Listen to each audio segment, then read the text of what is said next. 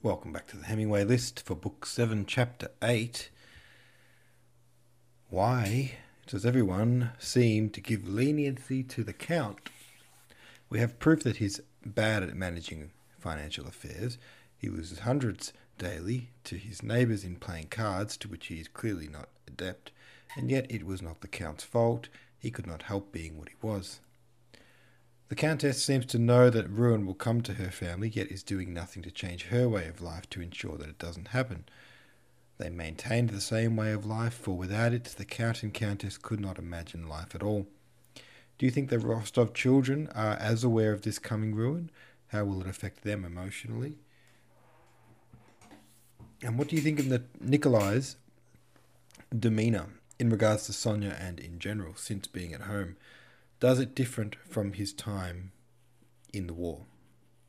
Warren Kavafi says, I think the Rostovs have just been living this way for so long that they can't fathom not being absurdly wealthy and have no idea how to fix it. Marrying Nikolai to a wealthy family might have been the ace up their sleeve this entire time, and that appears to be suddenly imploding because Nikolai is once again in love with a cousin he's barely seen over the past few years. Of course he is. Why do I get the suspicion that Nikolai is going to tell his parents his heart belongs to Sonia, then head back to the army, right as their finances completely collapse?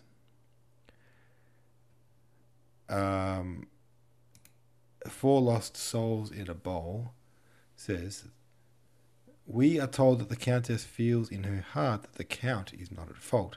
That's the blindness of love and her kind heart. It doesn't mean that we as outsiders shouldn't see the situation for what it is. Kreskin's ESP says, I loathe Nikolai. He seems always to be guided by selfish contrarianism. If Sonia is devoted to him and expects him to marry her, well, what if he finds someone better?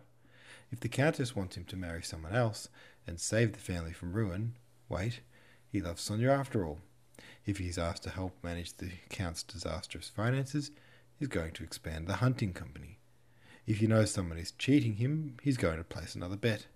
The family's ruin is on the Count's shoulders, but Nikolai is cut from the same cloth as his father, minus the misguided generosity. Yeah, I think it's just almost like ingrained in their, not even their way of life, but just their whole personality.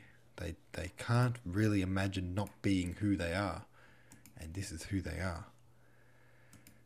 Kind of makes sense in a way, even though it seems so weird and foreign to us. But I guess if it's like your core paradigms of your person, those are very difficult things to shake. Let's keep reading. I'm keen.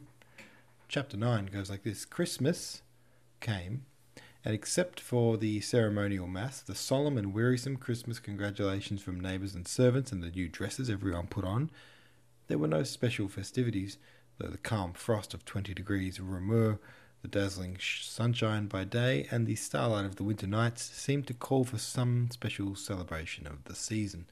On the third day of Christmas week, after the midday dinner, all the inmates of the house dispersed to various rooms. It was the dullest time of day. Nicholas, who had been visiting some neighbours that morning, was asleep on the sitting-room sofa.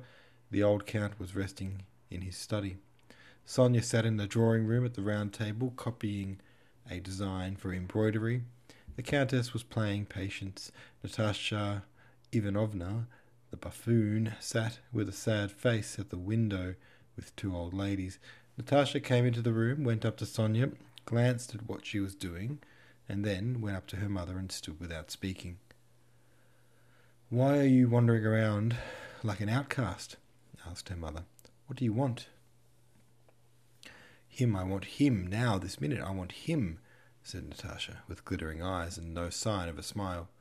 The Countess lifted her head and looked attentively at her daughter. Don't look at me, Mamma, don't look, I shall cry directly. Sit down with me a little, said the Countess. Mamma, I want him. Why should I be wasted like this, Mamma? Her voice broke, tears gushed from her eyes, and she turned quickly to hide them and left the room. She passed into the sitting room, stood there thinking a while, and then went into the maid's room. There, an old maid-servant was grumbling at a young girl who stood panting, having just run in through the cold from the serfs' quarters. "Stop playing. There's a time for everything," said the old woman.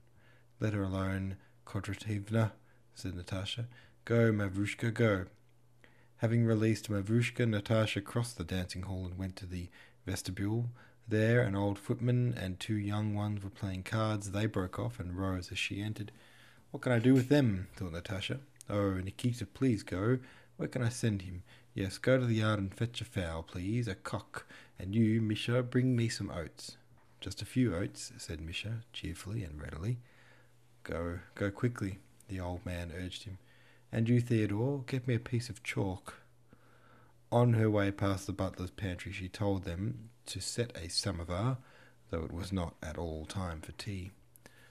Foka, the butler, was the most ill-tempered person in the house. Natasha liked to test her power over him. He distrusted the order and asked whether the samovar was really wanted. "Oh dear, what a young lady," said Foka, pretending to frown at Natasha. No one in the house sent people about, or gave them as much trouble as Natasha did. She could not see people unconcernedly, but had to send them on some errand. She seemed to be trying whether any of them would get angry or sulky with her, but the serfs fulfilled no one's orders so readily as they did hers. "What can I do? Where can I go?" thought she, as she went slowly along the passage. "Nastasia Ivanovna, what sort of children shall I have?" she asked the buffoon, who was coming toward her in a woman's jacket. "Why, fleas, crickets, grasshoppers," answered the buffoon. Oh Lord, it's always the same. Oh, where am I to go? What am I to do with myself?" And tapping with her heels, she ran quickly upstairs to see Vogel and his wife, who lived on the upper story. Two governesses were sitting with the Vogels at a table, on which were plates and raisins, walnuts and almonds. The governess were discussing The governesses were discussing whether it was cheaper to live in Moscow or Odessa. Natasha sat down, listened to their talk with a serious and thoughtful air, and then got up again.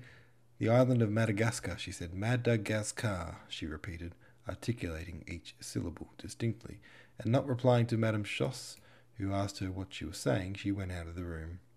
Her brother, Petya, was upstairs too, with the man in attendance on him. He was preparing fireworks to let off that night. Petya," she called to him, "carry me downstairs."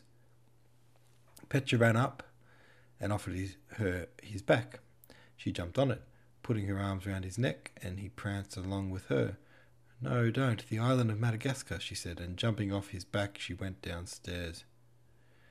Having, as it were, reviewed her kingdom, tested her power, and made sure that everyone was submissive, but that all the same it was dull, Natasha betook herself to the ballroom, picked up her guitar, sat down in a dark corner behind a bookcase, and began to run her fingers over the strings in the bass, picking out a passage she recalled from an opera she had heard in Petersburg with Prince Andrei.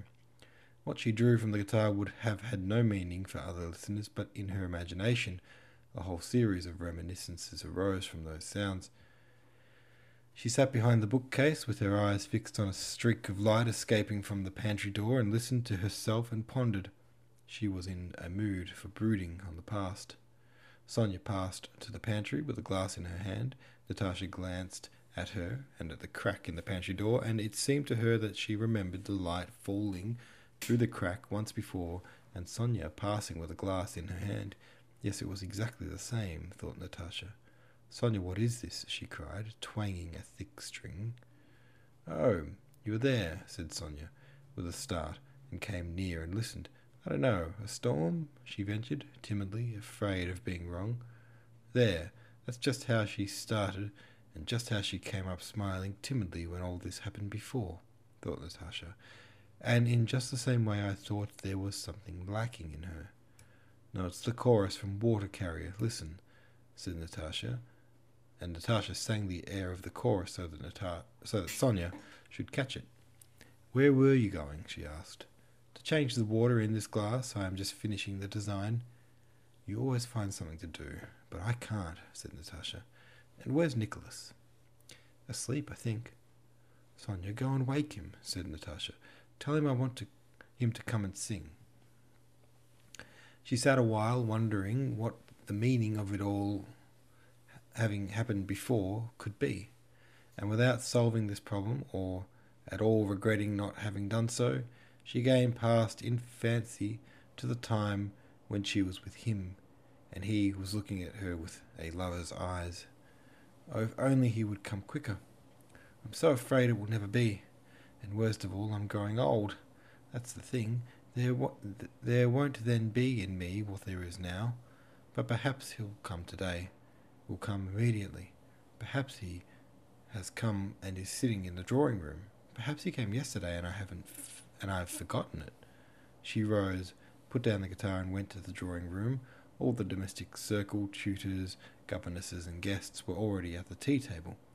The servants stood round the table, but Prince Andrei was not there, and life was going on as before. Ah, here she is, said the old count, when he saw Natasha enter. Well, sit down by me. But Natasha stayed by her mother and glanced round as if looking for something. Mamma, she muttered, give him to me, give him, Mamma, quickly, quickly. And she again had difficulty in repressing her sobs. She sat down at the table and listened to the conversation between the elders and Nicholas, who had also come to the table. My God, the same faces, the same talk, Papa holding his cup and blowing in the same way, thought Natasha, feeling with horror a sense of repulsion rising up in her for the whole household, because they were always the same. After tea, Nicholas, Sonia and Natasha went to the sitting room, to their favourite corner, where the most intimate talks always began. Alright, there we go. Another chapter down. Natasha having a bit of deja vu. Have your say about it on the subreddit. Thanks very much for listening, and I will see you tomorrow.